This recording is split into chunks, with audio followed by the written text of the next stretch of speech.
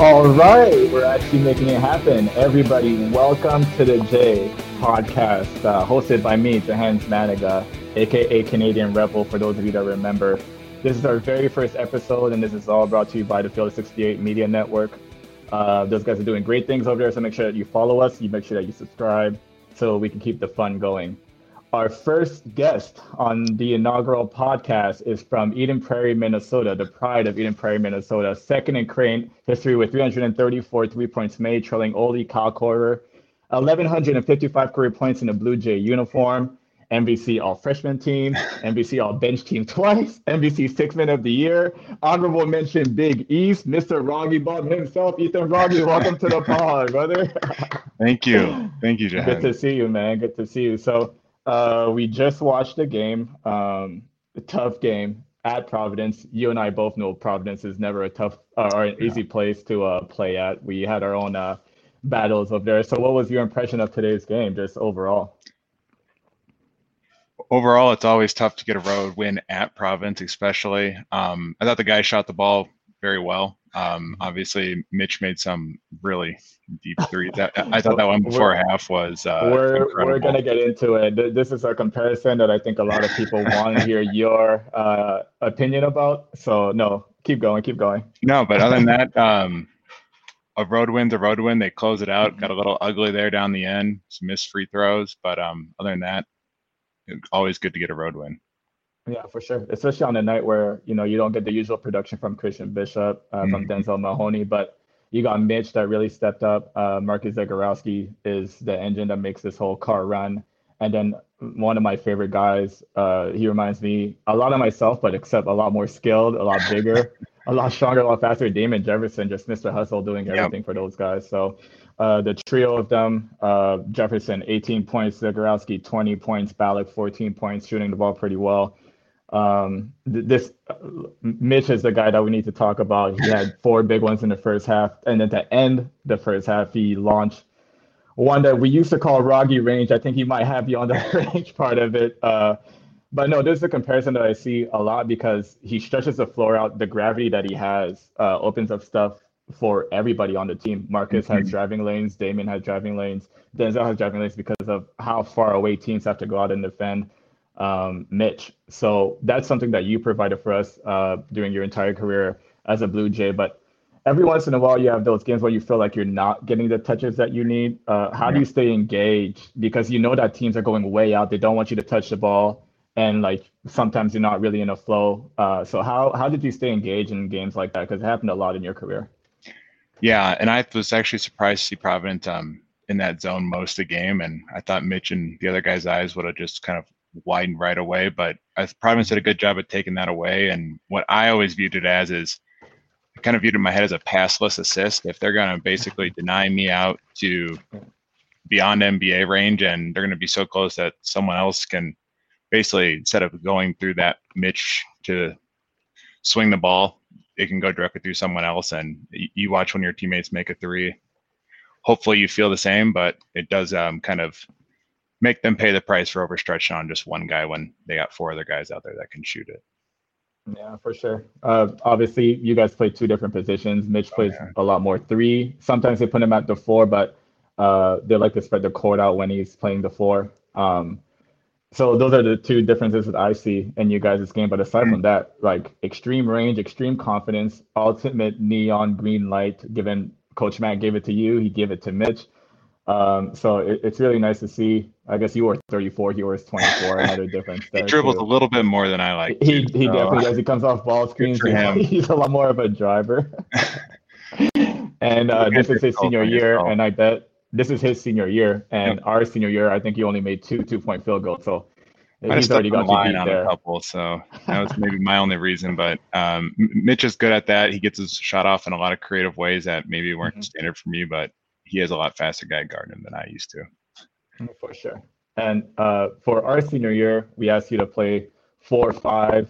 You were a little bit undersized at the 5 spot, but you sacrificed that in order to help our team because we felt that was the best opportunity for us to win. It took a toll on your body as that season went on, obviously. But kind of talk about pretty much playing your 4 your entire career as a Blue Jay, and then seeing your Coach Mack approaching you telling you, look, this is the transition that we need to make if we really want to be successful? Yeah, it's it's kind of pretty straightforward once you look at it. There's a guy named Doug playing the 4 position along with me, and Mhm. just with 40 minutes in the game to play, Doug's not going to come out that often. So for us to be effective, I ended up playing that 5 position, put on a little weight, and I thought it did a little good job of, when people knew I was down there alone. I think other people, you and Austin and Avery and Grant, would all kind of react in a way that, oh, we shouldn't just leave them down there alone. And thought we did a good job Right. of team defense and not just expecting me to hold my own and block a bunch of shots, which wasn't coming. The one thing I liked about you playing the five, though, is one of the most underrated things in basketball, the box out. You really mastered that. And me and Austin, I remember coming through, stealing a whole bunch of your rebounds, but that's because you put your body on the big guy, made sure they didn't get it, and allowed the guards to come down there. So, I mean, kudos to you for, being gritty enough to battle really inside with those guys. So that's awesome. It was an experience to play with you, brother. I miss it. I think about it all the time. I'm like, damn, like those were the boys. Those are really good moments. When I graduated, I always said no regrets, but I guess the only regret I have is that we can't go back in time and have one more run at it. Yeah, it was good while it happened. I'm sure you've seen playing overseas. It's a little different than playing at Creighton, and just with guys that you do a bunch of stuff with. You're always around and played 4 years together. So it was awesome while it lasted. But I like this Creighton team. I like still watching it, staying involved. But from a basketball standpoint, I still think we'd give them a run, Jahens. I don't know about Yeah. what you think. I like, like in the 2K matchups, you can go back and use a historic team and play against the current team. Like sometimes I wish you could do that too, for sure. That would be a good one. Uh, so let's get into your pro career. Okay. A lot of people know that you college before this call it quits. I think it was back in 2016, 2017. Am I correct on that? Mm-hmm. Mm-hmm. You first started off, your first gig is in Spain in Bilbao. From going from 5 years, you redshirted sophomore year after your plantar fasciitis, 5 years in Omaha, Nebraska to flying overseas and your first experience being in Bilbao, Spain. Talk to me about like that transition, how it felt to be overseas, to be, away from family and friends and really kind of being alone in a sense for the first time in a long time. Yeah, it was a really big learning experience, I guess, just overall from life to basketball. I ended up getting a pretty big knee surgery in May of 2014 after the season was over. Bilbao reached out to my agent at that time, and I came over in about August, and I didn't play a game till late October, so I missed about our first 3 games. But it was really interesting. Played with a bunch of guys that were older. It was they played in the NBA or played in other high level leagues, and learned a lot from them just about the way you have a role in college, but over there you specifically have a role, and when you're in, you can't kind of pass up shots that maybe you thought would be good shots to get a great shot. It's you're in there to execute at a higher level, and just learning from them. And we ended up got fourth in the ACB that year, got into the playoffs, and we had a really good cohesive team. But one of those things, Jens, you've probably seen over there, the expectations in European and top level basketball is there's definitely your Yankees and your Red Sox, and then there's sometimes your lower budget teams that you learn a lot about team basketball when you're playing against a team that probably has some pretty big names on it. Yeah, for sure. I always find that no matter what country you go to, the first like two, three teams, it's very difficult to get dubs against them. And then there's a whole group middle of the pack, like from 4 through 9, maybe, that anything is possible. Yeah. And the bottom tier, they just can't buy a win. I always find that to be the case. Yeah. Yeah, there's for sure. So you go from Spain. Yep. I think you played summer league the following year with the Lakers. Spain, Germany, summer league. Right. So I want to talk to you about Germany. Yeah, because this is this is one that you and I kind of hold near and dear to our heart. So if you guys don't know, Ethan played for the Gießen 46ers the year before I played for the Gießen 46ers. And the running joke that you and I had between us is that I still owe you 10% of that year's salary because you put in a good word for me. So transitioning from Spain to Germany, what were like the differences between those two European countries, would you say? Just the countries in general. Germany is very fluent in English versus where I was at in Spain. So just communicating with personnel, coaching, the front office, the fans in Germany was a little bit easier than it was in Spain. But the level of basketball is still very high in Germany. I thought we did a good job of competing as well with the teams that are in that league and the players that are, I think there's 7 or 8 that were over there at my time that are now big contributors in the NBA. So just seeing that level of jump and being able to compete with the team that we had was really fun. And then talking with that coach at that time about, there's another guy from Creighton, if, what he was like, what he's kind of able to work at, what's his skill set. When they were recruiting Jahens to come there from, I believe you in Romania at that time, or I believe, yeah, it was the year after Cyprus. So yeah, Romania first, Cyprus second. Yeah. I'm yeah, curious, Ethan, though. So what did you tell the coaches about me? that he's a great value. I mean, I don't know what the price tag was on you, but he does a little bit of everything, Uh-huh. and he's always has a good attitude. He's always been a part of winning teams, and over there, there's a lot of like looking after your own, looking after your own stats, and that's not really a way that Jahen's played. Is one of the things that Mhm. I remember communicating, and then he's a great shooter and he speaks multiple languages. Huge Nice. value over there in Europe. So Yeah. hopefully it landed, and I know you guys had a really good season that year, so Yeah, hopefully it we worked did. out. We fell one game short of making the playoffs. I think it was the highest that team had because remember they were coming from the second league Yeah, couple of the years before you got there. I was the And first then year yeah. after. I Oh, were was you okay? so we had a couple guys over from that team, but good team overall. So that actually brings us to our first fan question of the night, Ooh, and it comes from one of our former teammates, Benny Lishek, your boy, okay, my boy, a former Benny. Gießen 46er as well. And his question to you is, Ethan, how much do you miss Gießen at Ulen?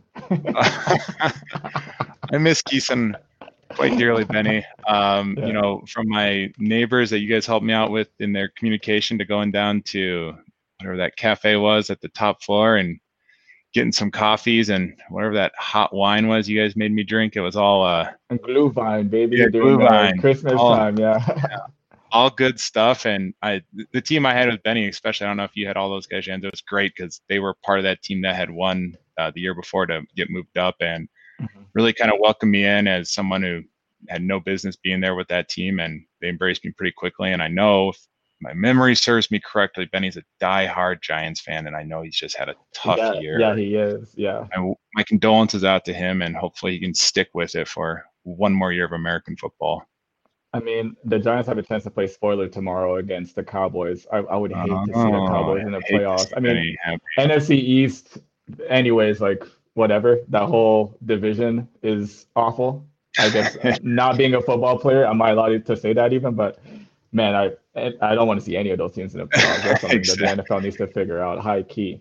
But exactly. no, I agree with you, man. Gießen's an awesome spot. Only 45 minutes away from Frankfurt. If you guys ever have a chance to visit Germany, once this whole crazy pandemic is done, I would highly encourage you to go visit Gießen, a nice little small town where the people are extremely friendly, extremely nice, and they really have your back. It really kind of feels like home when you're over there.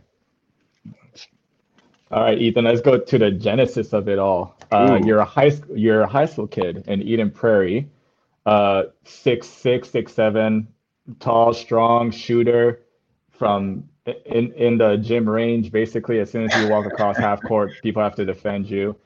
We know that you ended up at Crane, but what were some of the other schools that you were kind of thinking about going, maybe that you might have visited, and you decided at the end of the day that Crane was the right fit for you? yeah.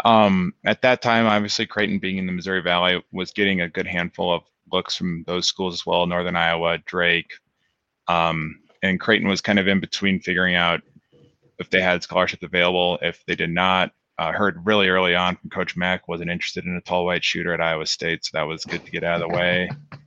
But then actually had a really unique recruiting story in the sense of I went and did one more tournament. We played against DeMarcus Cousins, and he decided to let me shoot a bunch of open threes. And Mhm. I came back from there, and Creighton was very interested after that, and got some other Big Ten offers, and ended up going to Creighton just because of my relationship with D Rock and Coach Altman at the time. They were great, and obviously knowing shooting basketball, I knew I wanted to shoot well in college as I did in high school, and Creighton definitely fit that mold of giving you the chance to shoot open shots. No, for sure. And I know there's also a story out there about you technically not being allowed to shoot threes up until you were in high That's school. Am I true. correct? That was Mama It's very Rogge true. that emphasized that, didn't she? Yeah, my mom was a good shooter, and I was always decent enough, but not in a. I was always tall enough, not in a hurry to get out that 3-point line, and Mhm. but it kind of put that rule in so that you don't compromise form for fifth grade 3-point field goal makes, and tell a lot of kids if they're still interested in making threes to hold off on compromising that distance in your form to make early 3-pointers in your AAU career. I would say. Right. It's always like it's weird to me when I see some high school highlights and I see guys like pulling up from deep, but literally like they have to twerk their entire body to get it like above the defender and to give it enough arc to even give it a chance. So Shooting range like shots. Yeah. I mean, the fact that Mamaragi had the wherewithal to make sure that you that you took it easy, that you weren't in a hurry to get out there. I mean, the proof is in the pudding. Look at you now, second all time in three-pointers made in Blue Jay history. I mean, that's a dope story to kind of like that comes full circle like that. You know, patience is very key in that kind of Mm-hmm. development, and you were one of the great ones, brother. Honestly. Helps getting some good passes. Now let's get back to Oh, I mean, yeah, I'm sure in about like at least 30% of your threes, I was on the passing end of it. I'll give Austin maybe 50%. I'll give Gibbs the other 30. He was too busy passing it to Doug anyways. Yeah. Went to easy assists. Uh, so you're at Creighton. We had a great level of success. Played a bunch of games, a bunch of good games, a bunch of tough games. Lost our share of games that we thought we should have won, but definitely won more games than we lost. What Mm-hmm. was your favorite basketball memory in a Blue Jay uniform? I know I'm putting you on the spot, Oh and I know it's a man. tough question, but what was your favorite basketball memory, do you think? It's always a it's kind of a question of, you first think individual performance versus team success or team performance. Obviously a lot of people probably associate anything I did in college with our game against Villanova. To come out and make, that number of threes that quickly in a game was obviously individually one of the better performances of my career. But I do always have a soft spot for we played at San Diego State, I believe in like 2012, and I Yeah, made the sophomore ugliest year.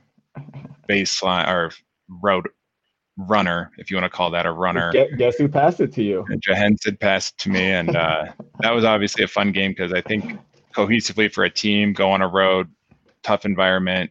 I think we were sophomores at the time and trying to figure out if we were legit or still had some stuff to work on, and that was a big win for us, I thought. But as a team win, I don't think it's close. The 2013 Missouri Valley Conference Championship, where Yeah. you actually hit a game-winning layup. So that was a fun game. Just last time Creighton in the MVC playing Wichita State for our second in a row MVC title was a great game to be a part of. Yeah, and that's it's kind of wild to think about that because like at the time we didn't know it was going to be our Yep. last Missouri Valley Conference game. Like we were just going in like we disliked Wichita State. We had just beat them at home a week previously to that on senior night, and we just wanted to win a championship. We wanted to win another Mm-hmm. championship. And on a day where Doug kind of starts off slowly, Gregory Echenike didn't really get his feet under him until maybe like the second half. You come in off the bench and you give us a tremendous boost. I think you knocked down like three threes back to back to back, forced Greg Marshall to call a timeout, and we just kind of found ourselves after that. So That's uh, fun. coming off the bench and being such a big contributor, obviously is something that you're used to. I already named your accolades about being all bench, which they needed to change that name. All It bench sounds team. I got that my freshman year too. It sounds being an all bench team member, being six man of the year. I think that was the year that you were six man of the year as well. So just talk about kind of like your emotions, kind of seeing the starters struggle. Coach Matt calls your number, you get up, you're about to check into the game. What's going through your mind in a championship situation like that where you're able to give us such a big lift? It was an interesting game. For some context that maybe be missed or people have really had to watch carefully, but I played about a minute the game before. I actually broke my wrist in the Drake game, our first round game. Didn't play in the Indiana State game. Taped up my left wrist pretty tight and thought I could just, didn't have to use it too much if I was just going to shoot or try to figure it out. And it really helped to see that first shot go in. Obviously, in those scenarios, I just I've always told people that played there, those are tough rims to shoot in. They're really hard, Mhm. and to get that first one Scottrade, to go, yeah, yeah, Scottrade. It's like a double rim at the park. Like yeah, they're you can tell it's a really, hockey arena, yeah, and for sure. it just helped to have that first one go in, and then like that year and the years before and after. Once I kind of got one, I thought everyone always did a good job of either drawing up a play or making that extra pass to me to see if I could keep that rhythm kind of going. And once I got that first one going and we kind of got that lift going, I feel like the rest of the game kind of came to us, and we were able to out execute kind of that last 10 minutes of that game. I thought was great by us. Yeah, for sure. Such a great memory for me as well. Oh yeah, Like I said, we didn't know it was going to be the last time playing in the Missouri Valley Conference, but I mean to go out like that, it's a to good beat ending. our arch rivals too, yeah, it's a pretty good ending. And then that team goes on to go to the Final Four, and we can't make it out of the first weekend. I actually Uh, that's the next thing that I kind of wanted to talk about. yeah, Going back to this year's team, our teams never made it past the first weekend. That's one of the regrets that I have. I always thought that we had the talent, the cohesiveness, the team to really make it past the first tournament and maybe challenge for like a Sweet 16, Elite Eight type of situation. But it's never been done in Creighton history. Do you believe that this team, this current team that we just watched play tonight against Providence, that they have a shot to making it past the first weekend? yeah, you really hope they do. I know last year was just a bad luck of the pandemic for them. Yeah, They were had such that a would have been the year. That yeah, would have been the year. had such a good, strong end of the season. Obviously, co-Big East champs, and then just the pandemic shut them down. And I really hope with this year, with everything going on, that they're at least able to play the games and maintain a high seed. And a lot of it comes down to, I felt like our first 2 years we were playing obviously in North Carolina's backyard, Duke's backyard is pretty much the whole country. So there we were up in Philly, and then even that last year playing Baylor in San Antonio, a little further drive from Omaha for a 3 seed. So hopefully, Yeah, for sure. hopefully these guys get a good draw or whatever the NCAA tournament decides. They get some good matchups, and obviously they have the talent and the skill set. They're a deep team, experienced team, which are all good characteristics to make a good run this year. Mhm. For sure. I agree with you 100%. I think obviously last year's team, no doubt in my mind if the tournament happened that they were going to be able to find a way past Mhm. that first weekend for the first time in our history. I'm hoping that this team has similar success as last year's team, if not more. There's a lot of hopes on this team because I mean talking Mhm. to Crane fans, like Crane fans are eager to finally get that off of our record, to say that we were a Sweet 16 team in such and such a year. And that's weird. Like I want to talk to you also about the transition from like playing for the Jays and then now becoming obviously a fan that still watches game, that still interacts with people who still talk Korean basketball. How weird has that been for you to, you go from grinding every day, practicing, going through two-a-days, all that stuff, playing a full season, to your senior year is done, and now you're looking back and you're watching and you're actually cheering on the guys that you had just played with, and even like further down the line, the next couple of years. How's that experience been for you? It's pretty great, actually. You don't have the stress of, 2 days making shots, missing shots, just the pressure of class and the season. I don't miss as much, but, being out there on game day, seeing the final product is something that we'll always miss. Feel bad for the guys just with everything going on this year, not being able to play in front of the crowds in Omaha. It's something you get a limited number of games to, and it's unreplaceable. So just hopefully, it gets past it with everything in the pandemic. But I love it. Sitting from afar watching them, I know Coach Mack still runs. I see half the same plays that we ran, and now just different Mhm. versions of them with the kind of personnel that they have. But Yeah. having that kind of secondhand knowledge, being familiar with the coaching staff and the experiences, just makes it that much more enjoyable to watch. Yeah, for sure. Speaking of Coach Mac too, like I always thought his X's and O's, like I don't know if there's three coaches better in the nation at drawing up stuff from either out of bounds plays or like if he sees something on film that he thinks he can exploit to come up with a quick set that will attack. Like I don't know if you guys know Coach Mac loves to script. His first couple of plays, he did it with us, where he knows for the first three plays of the game at least that we're going to get a really good look. We already talked about your transition from playing the Mhm. four to the five. Talk a little bit about like the stuff that you and Coach Mack talked about, how he was going to use you offensively, because again, it was a different situation for us. We're pretty much playing five out. We went from having a traditional low post player with Gregory Echenike, who really demanded the ball, was great at that. We started that year off playing with Will Artino, and then you get kind of implemented into the starting lineup during our West Coast trip when we played against Long Beach State. So Hmm. talk to me about like maybe kind of the X's and O's part of it that you and Coach Mack talked about, because I'm always fascinated in thinking, how do coaches like come up with this stuff on the fly? Like that was kind of a big transition for us. Yeah, Coach Mack's great. Always has been at end out of bounds or side out of bounds plays. Just drawing up some what our strengths are versus what that team's weaknesses could be to expose early on and get the confidence going. But overall, from an X and O standpoint, I was familiar enough with the system coming in from, I guess, my redshirt sophomore year was Coach Mack's first year to my senior year. Familiar enough with the system that I can be replaceable if it was at the 4 or 5 spot, or me and Doug flipping, or me and Doug being on the same side for a post entry pass to make sure that they had to make a decision if they're going to double or if they're going to let me shoot it. But I thought early on we just did a great job of figuring out that Doug and I could play off each other and play to the strengths and weakness, and I didn't need a shot. Didn't have to shoot the ball necessarily to affect the game in some scenarios if they were going to let Doug score 44 points, which I think is clear evidence of the second time we played Villanova. They Yeah. tried to play him one-on-one, and I only shot, I think, 2 shots, and Doug definitely could get his buckets down there. So I would say overall, Jahen's just working through that offense, like, with Doug at the focal point and running back screens and flare screens. And I think it was called South Dakota, where we set a back screen and Doug slips around like Dakota, yeah, the we little did. baseline, yeah. That's a Nick Baugh favorite for everyone. Hmm. But other than that, it was just easy enough for us to plug and play different players that had played multiple different spots in his offense. And at the end of the day, just we had to make some shots, keep that pressure on. And I think during our point of our career, he really changed that tempo that this team is really capitalizing on. Yeah, for sure. Do you find like watching the games now? I mean, I thought that we really flew it up the floor, but I'm looking at these guys now. They're really flying after a make or a miss. They're pushing the ball. They got multiple ball handlers who can set up their offense, and their spacing is so good. Do you find that like watching them, just kind of like, there's no way at this age I could keep up with those guys?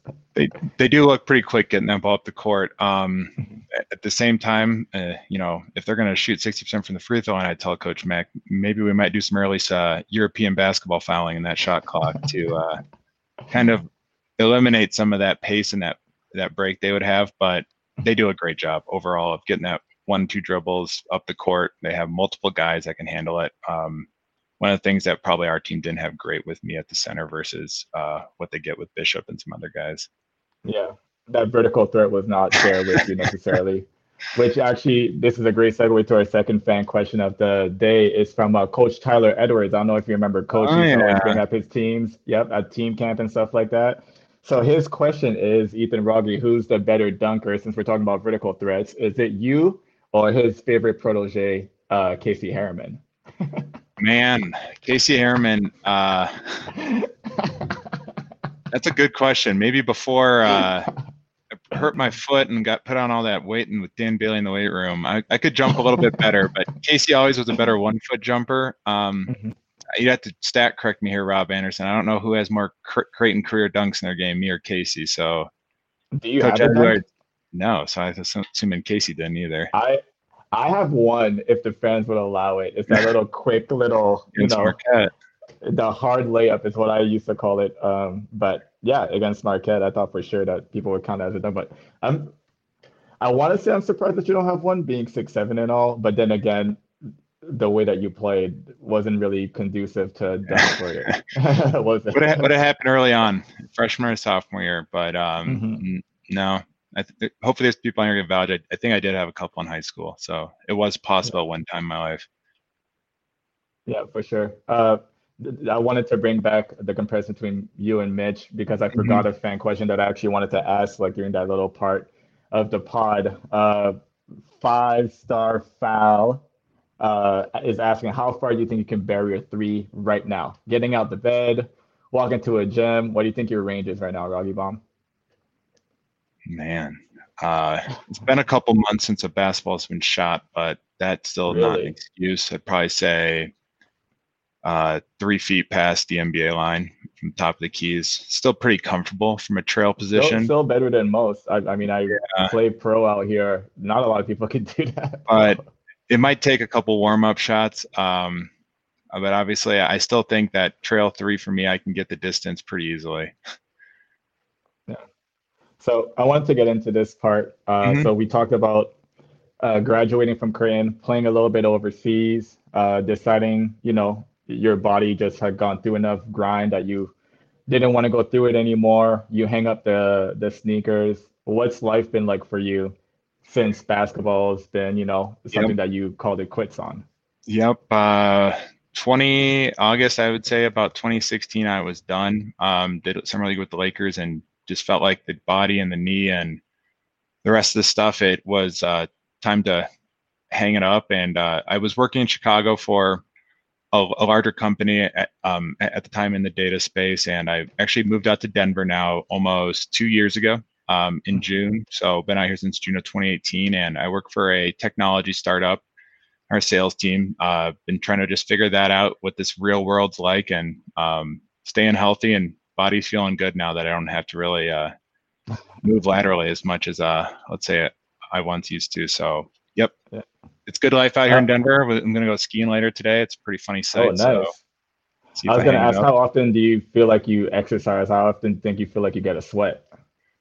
Quarantine's been fun. I'm on the team Peloton, so that's about the big sweat I get out. But other than that, Mhm. just kind of doing some outdoor stuff, staying kind of somewhat active, I'd say, with the Peloton set. Other than that, not trying to not trying to be the king at exercising over here. Don't want to be hurting the knees any more than I need to. Well, Ethan, I promise you, the way you shot the ball, if you ever want to get back into it, there's some teams out here that could need your help, brother. Oh I could tell man, you that firsthand. I Is there know. is there a part of you that misses, the grind, the getting up, the practicing, the getting along with teammates, the bus rides, the plane rides? Is there a part of you that really misses those times? Definitely. Just because the way I had to end playing basketball wasn't necessarily on my terms. I, Hmm.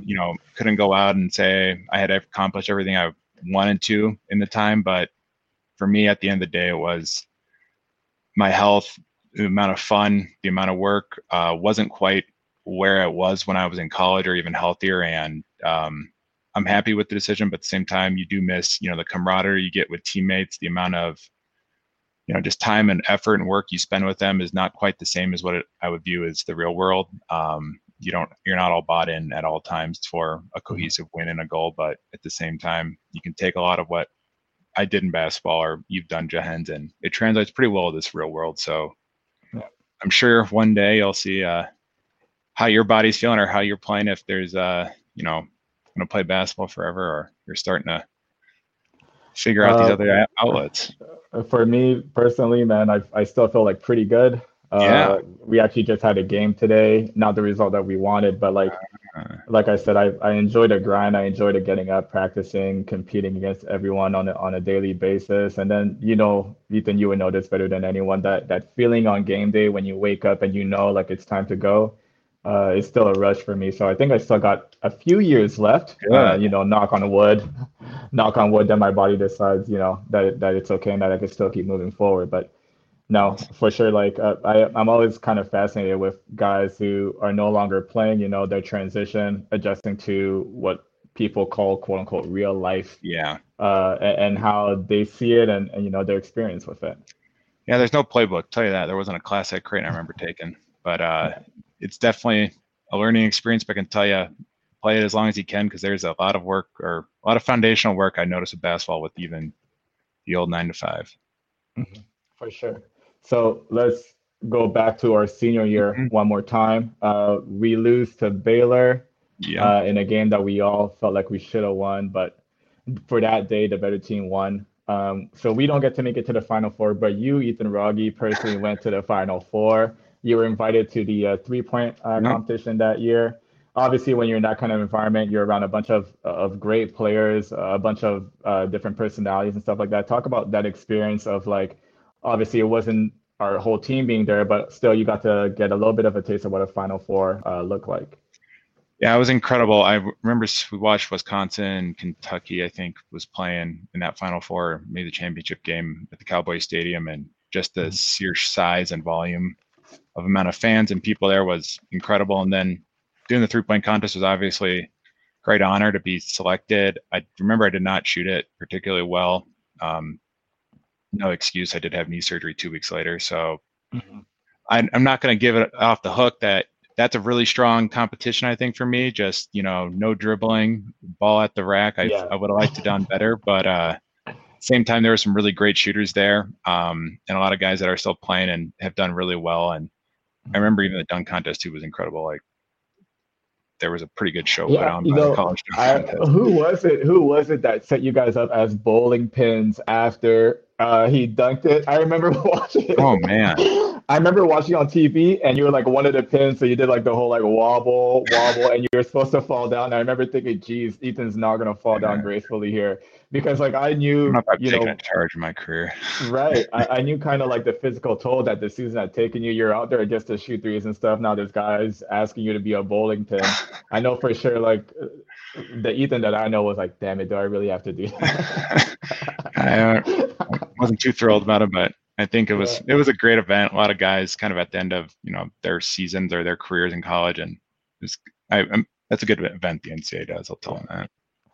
That's a good clip to find. If you guys are curious about that, just Google or I guess YouTube 2014 NCAA dunk competition, whatever it is, man. I forgot who it was that I asked yesterday, but I vividly remember being in Opus looking at the TV and being like, Ethan's not gonna look good here.